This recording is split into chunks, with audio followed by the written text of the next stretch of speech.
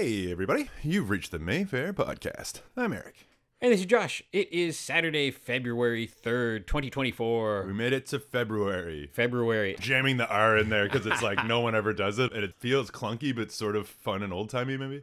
It's the weird leap year month where we get the free day at the end. That's true. It's probably not a Saturday, I'm assuming. But if it is, then that would be a cinema day, so it would feel even crazier. I think that day everybody should just get it off, right? Or it's an extra day to make money, I guess. Someone was telling me, someone at work said like their friend's birthday was one of those leap year days or whatever. And so every other year, I don't even know how, it sounded better when they said it, but it was like every other year they're like, you don't get a birthday this year or some sort of gag about it, or I don't know. It seemed like I could tell the person probably is sick of that gag, you know? Like it's like everybody's always like, oh yeah, it's a birthday, you know? Does that actually screw up computers if they're, using a passport? Yeah.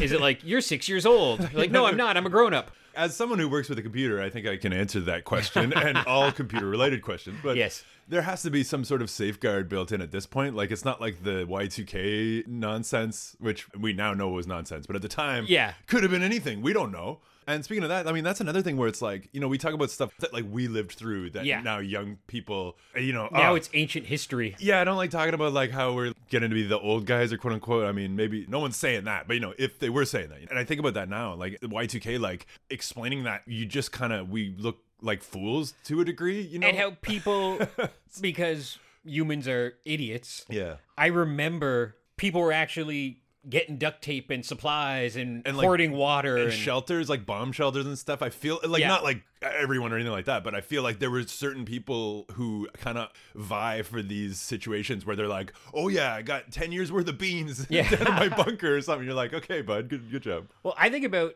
people talk about what is classic music, like modern rock. What's classic rock? What's a classic car? What's a classic movie? Somebody said that it's 25 years, which seems bonkers. But then if you think in 1980, you go back like 1955, seems like so far before 1980. But now 1980, so The Matrix is now a classic film. Well, I was thinking too, this is, talk about old man isms, but was it 33 years or 31 years? 33 years, about 30 years before I was in high school, number one on the charts was Buddy Holly. About 30 years before a kid in grade 9 right now is Nirvana. Yeah. So that is the distance we are from that kind of stuff. Which is funny you say that because I got like a weird targeted Facebook story about the final Nirvana recording session literally on the way here. And I don't even really like I liked Nirvana a lot at the time, and I do not care at all about them now. Like, I mean, I like that they still have their cult and all that. Yeah. But just for me personally, most of the stuff I listened to back then, like Sublime and Rage and all that stuff, and Tool, like I respect it, but I'm just not there anymore, like for me. But it was kind of interesting reading that because it's just like, yeah, they were recording You're Right, and that was like the last thing they did in January 95 or something like that. And so it's kind of wild to hear because they're just like, oh, they recorded the instrumental, then they went and got pizza, then they came back and did a jam. Then Kurt did one take and then he left and he never came back. And you're just reading the story and they recorded it, but you're also like, oh my God, Kurt, hurry up, record your part. Yeah. It's the last time. Well, and it's like with movies too, where we're more far removed from Raiders of the Lost Ark than Raiders is from Humphrey Bogart type movies that inspired it. You're killing me. Yeah.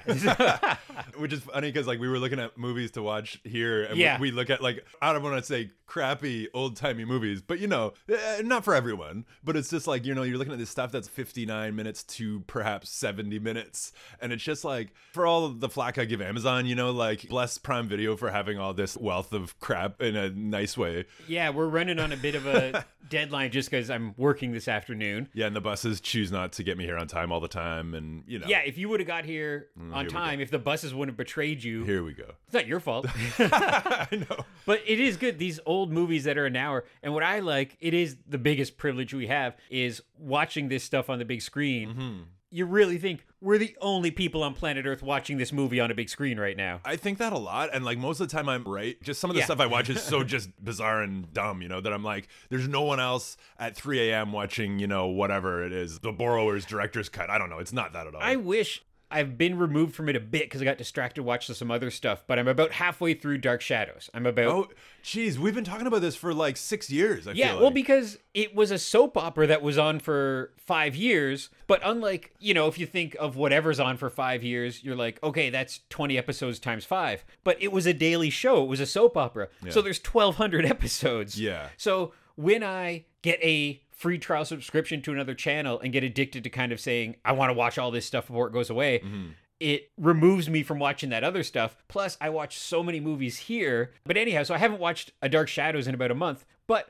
when I am watching A Dark Shadows, I wish they had a tracker where I could be like, wow, 17 other people in Canada are watching this right now. Yeah. Or maybe it's 500. I don't know. That's the kind of show, too, where you're like, there is probably someone watching it somewhere on Earth at all times. Like, just if it's available, streaming and stuff like that. I hardly watch movies at home because, not to compliment our competitor television, but there's so much good television that I watch all the movies here at the Mayfair and then at home catch up on TV stuff. And now Jon Stewart's coming back to daily shows. So you'll probably feel like, I don't know, maybe you already were watching daily shows. Well, I know you watch a lot of night shows or whatever. I watch the night shows while I'm at home doing Mayfair homework. So during the day? During the day, yeah. Nobody watches talk shows at night anymore. They watch it the next day because you go to the CTV app or the Global app and you could just watch them the next day. So I don't know how you have time to read comic books. I was thinking of this last night. It's the worst. Because I bought many comic books in the last year and I've gotten to read 2 of them. And I'm just like, and it'd be smart to watch less screen time and to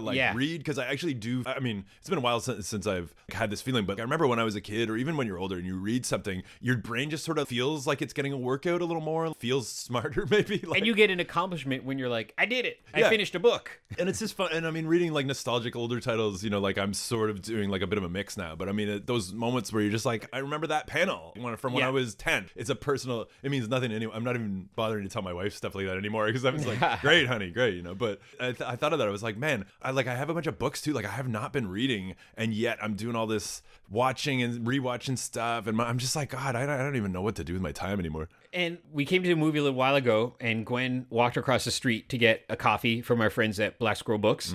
And while she was there, she got me the Close Encounters novelization. Oh, how did you not have that? Funny story. I do have that. Well, the running gag is that I have. This is actually a special edition, so I didn't have it. It's like a re-release that came out with the movie. Oh, so there's color pictures in the center or something. I love that. But there's at least 6 printings of Close Encounters.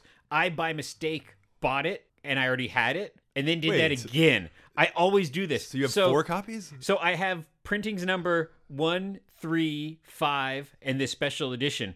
So the joke is I want to get 2 and 4 just so I can have all the reprintings. And they're reasonably priced. You get them for $2, $5, whatever. Yeah.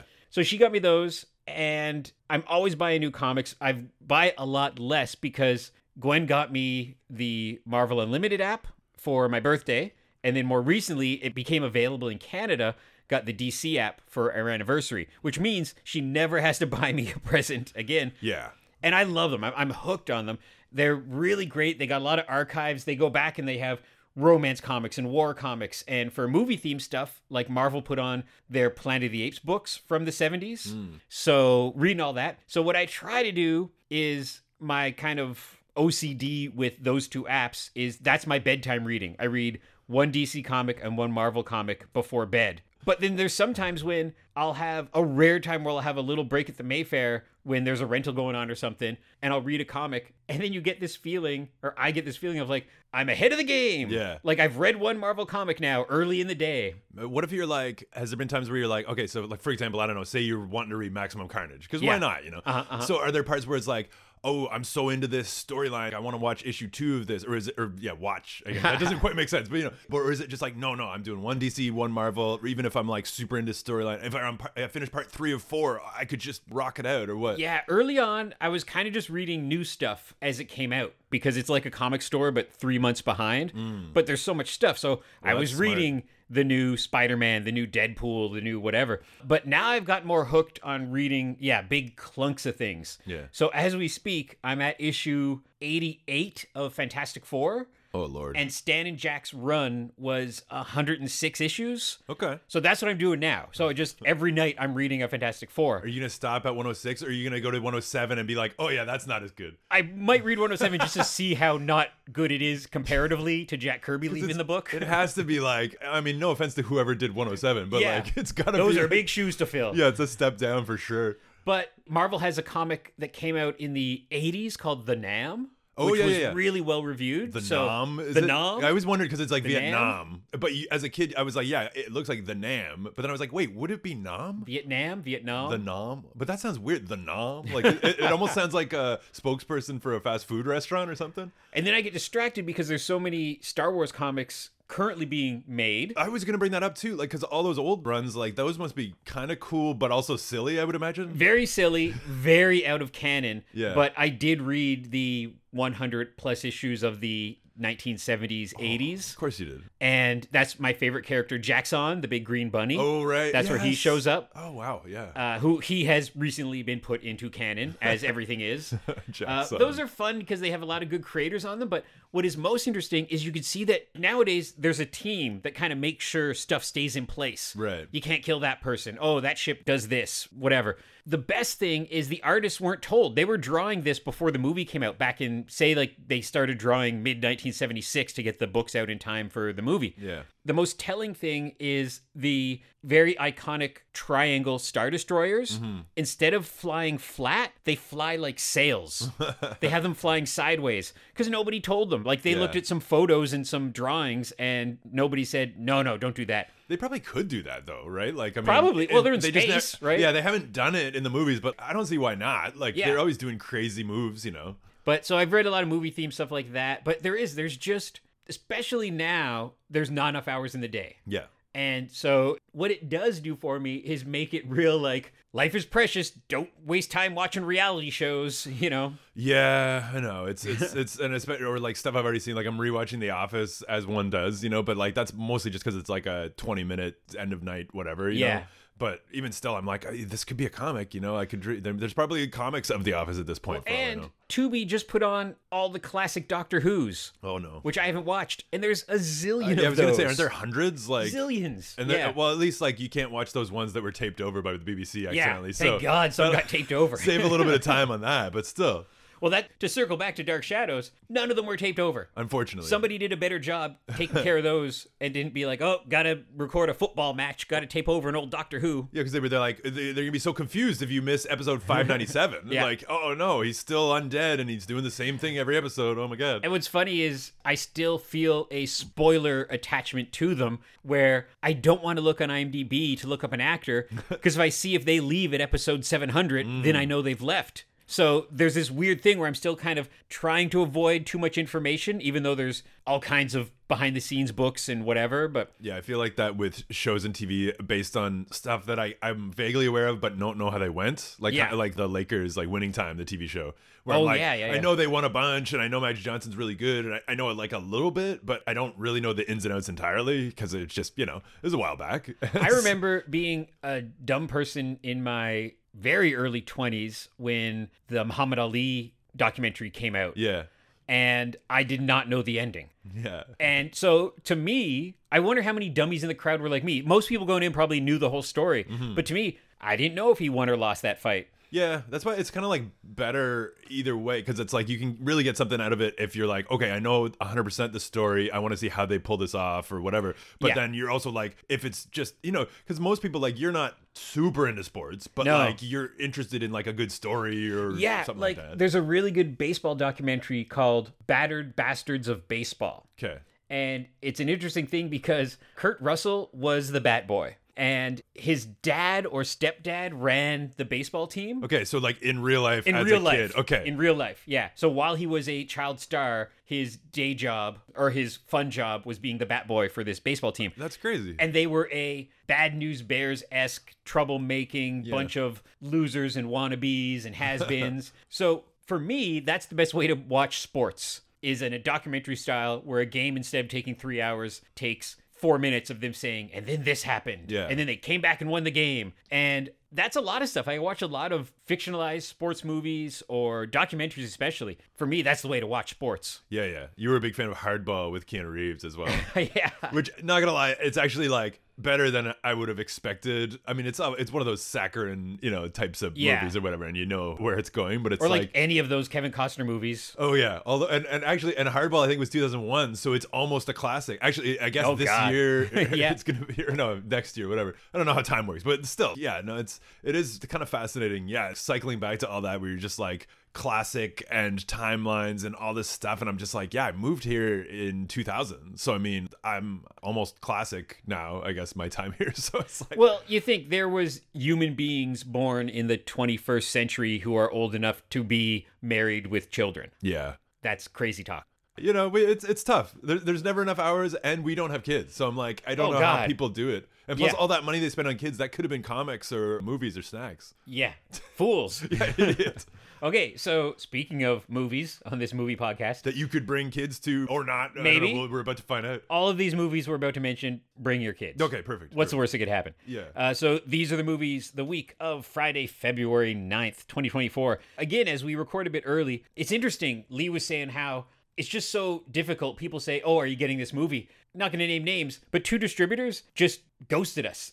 Haven't been returning emails, haven't been returning calls. Hurtful. Godzilla -1, we wanted to bring it back, and they said nope. So it's tough with that kind of thing where there's a misconception that we could just get whatever. Right. And it's not. And so when we do these podcasts a little bit earlier, that's why we don't know everything that's coming, is because we might book something as late as Monday at 5:00 for the next week, especially in this kind of Oscar season time. And I literally read a story this morning where they said Godzilla -0 ends its theatrical run. So I was like, okay, well, if they're literally saying it worldwide now, like, I guess we don't want to make any more money. Yeah, everyone's hurt by it. But yeah, they were like, Oscar nomination, it made over 100 million. So weird. Blah, blah, blah, whatever. Anyways, good for them. So our Ottawa premiere this week is Once Within a Time, which we are screening because it's a new weirdo art house film from the filmmakers behind Koyaanisqatsi. Oh, there it is. There it is. Okay. And watch the trailer. I don't know what's going on. Okay. But I love showing this kind of movie because it truly is a weird art house movie. So is it like similar in style, kind of? Or? No, it's not documentary. It looks like it's actors and special effects and weird old-timey stuff. Dang. Like it looks like a purposely done kind of old-timey filigree around the screen, like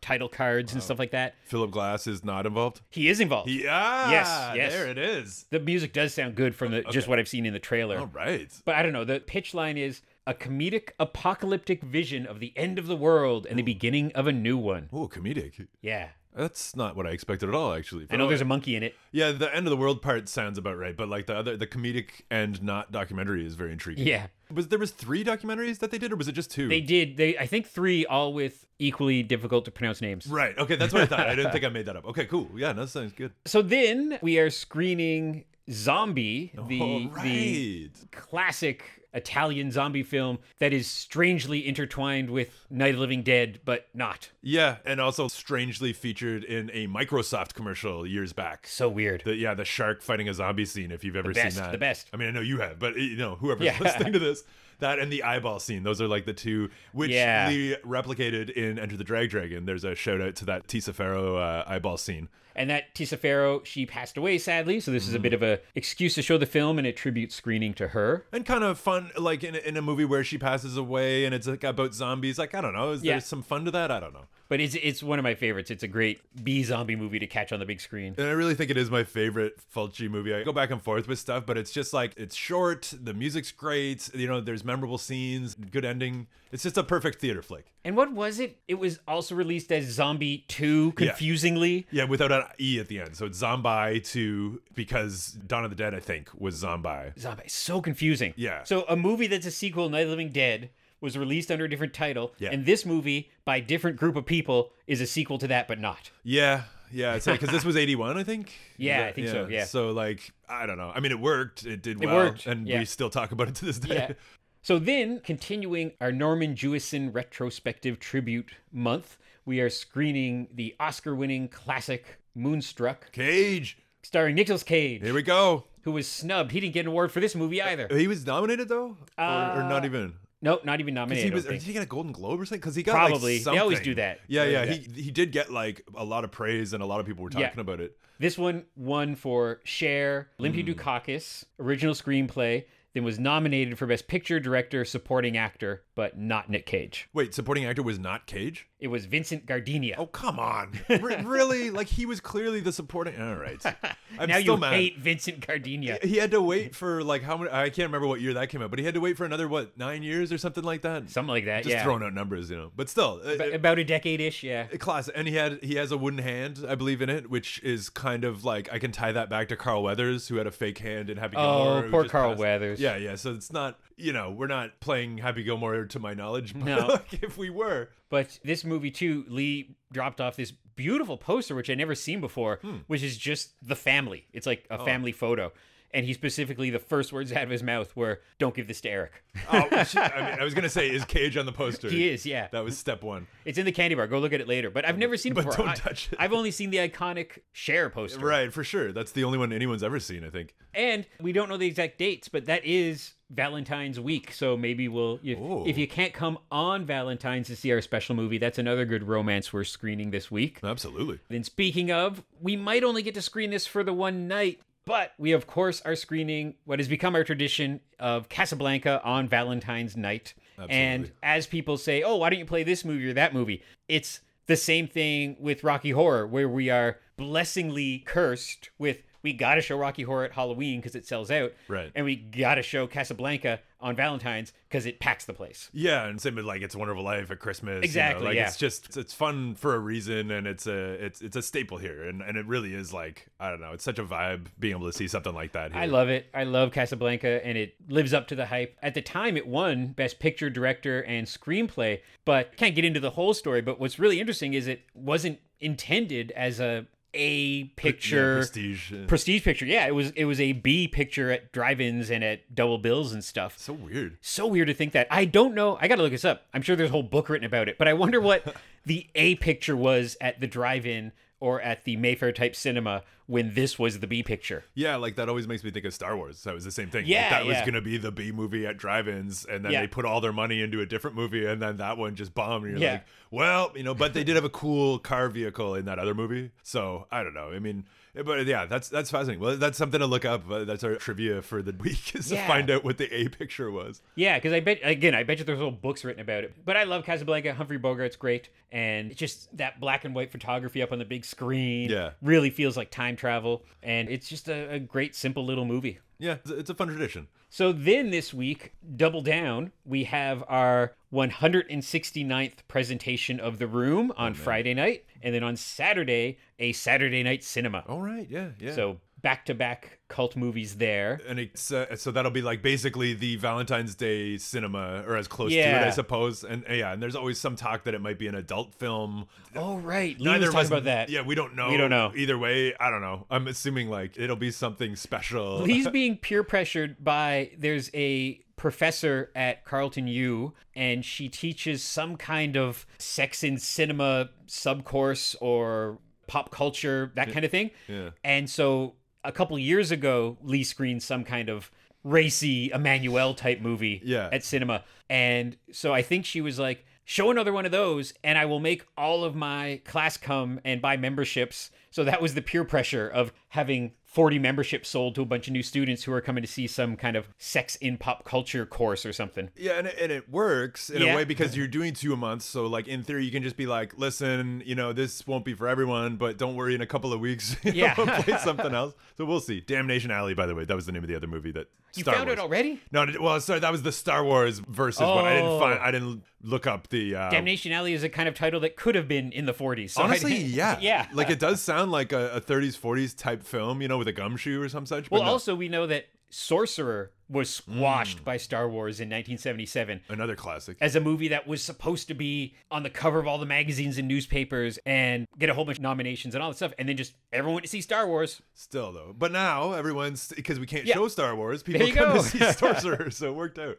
So that is our movie screening the week of Friday, February 9th through Thursday, February 15th. And as mentioned, we're not quite sure because we're in this trend now of kind of booking last minute. But wouldn't be surprised if either Zone of Interest or Poor Things or Boy and the Heron is back for a fourth week. We could speculate anything because it's just speculation, right? So we're like, we might be playing Attack of the Clones. Yeah. We might be playing, I don't know what else. We're not Die Hard. I'm trying to think of what we're not allowed to show.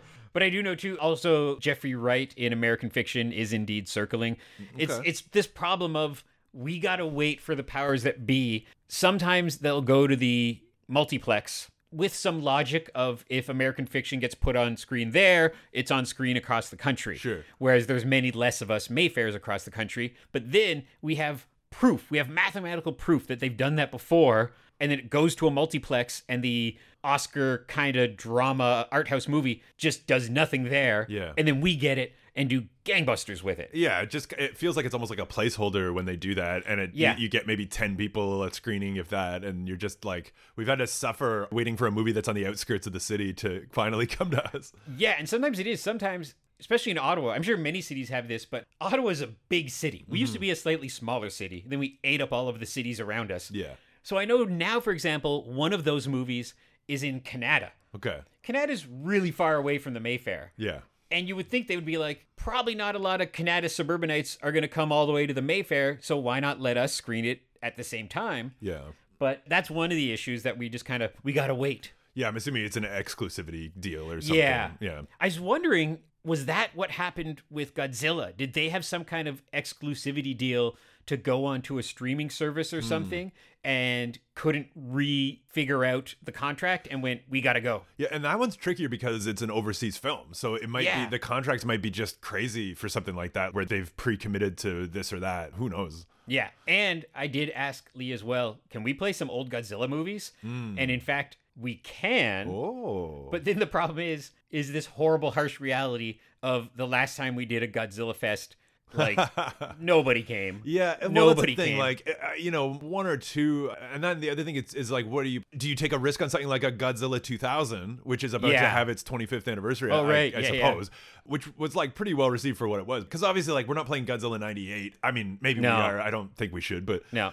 But it's like, Mechagodzilla, like, what era do you focus on? Maybe that's the trick. Like, you play the original and one of the, like, later ones, and then one of the later ones, you know. Or I said, it's an interesting scheduling debate, is that it's fun to do a fest, but sometimes maybe the average viewer might not have the time, speaking of not enough hours in the day, to come see a Godzilla movie once a week. Yeah. So maybe just kind of randomly, more like once a month, once every 2 months, pop in a Godzilla movie, so they're a bit more spread out. Or even 2 weeks. Yeah, something like that. Yeah, well, that's interesting. Yeah, because it depends on what you pick, first of all, and then, because I agree, like, it is a bit tough. I mean, I love the idea of doing these, these little mini fests, but at the same time, like, it's a little tricky. But I mean, that said, that's like a Sunday afternoon Godzilla type movie. Oh, God. That would be awesome. I wonder if we could do it for March break. Oh, that's interesting. That'd be cool. Because I wonder if there seems to be more grown-up nerds with kid nerds who are coming to movies together. So maybe something like that might work. But I know, like, I'm wearing a Godzilla shirt. Oh, you are right now. Just to point that out. It's important. And yours looks like it could be a Godzilla shirt, even though it isn't. Mine's a Return of the Jedi shirt. Also cool. Yeah. We're loving all of that. There's a Rancor in that. He's kind of like a Godzilla. That's true. Although, having said all that, I think, like, now is a good time to strike while the Godzilla iron is hot. Yes. Because, like, people are talking about it. It's up for an Oscar. Like, it's really, it's out there. It's like maybe bigger than it's ever been in some ways. I talk about this a lot of catching something right at the right time. Mm-hmm. We screened the cinematic classic that is Sharknado. Yeah. But right at the right time. And like, part two, because I came here, it was August 2nd, it was on my birthday. Oh, okay. And we weren't as close as we are now at the time, but I remember, like, I think I thanked you for booking it, whatever, thinking that you're doing that. I don't know what's going on. I do it all. Yeah, and so, like, I remember I missed the first one here, but I saw Sharknado 2 here on my birthday, and it was a ton of fun. Like, it's still, it maybe wasn't as, like, financially crazy as the first one, but it was pretty full.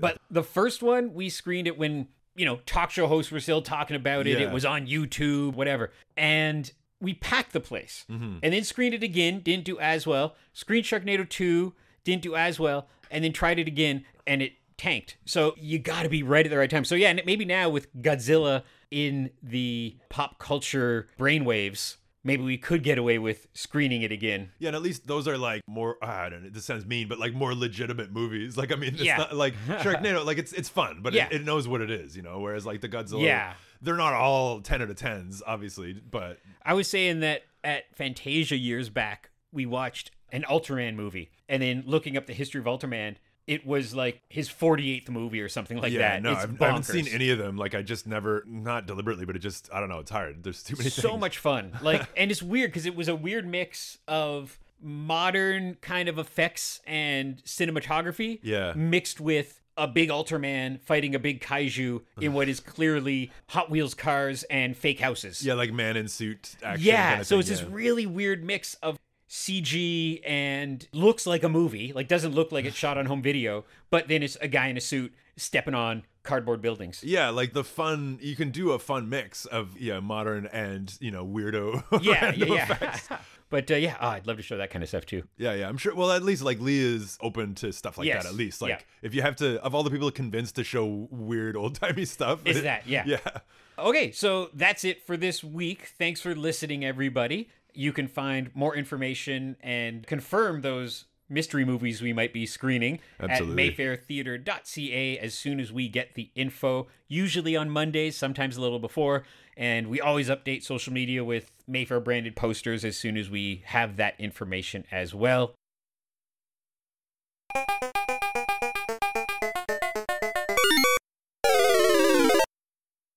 Hey everyone, this is Josh checking in a couple days after the recording of that podcast. Just because we lost the last 90 seconds or so, nothing really important, just us saying goodbye, but it sounded really weird if I just left it as is.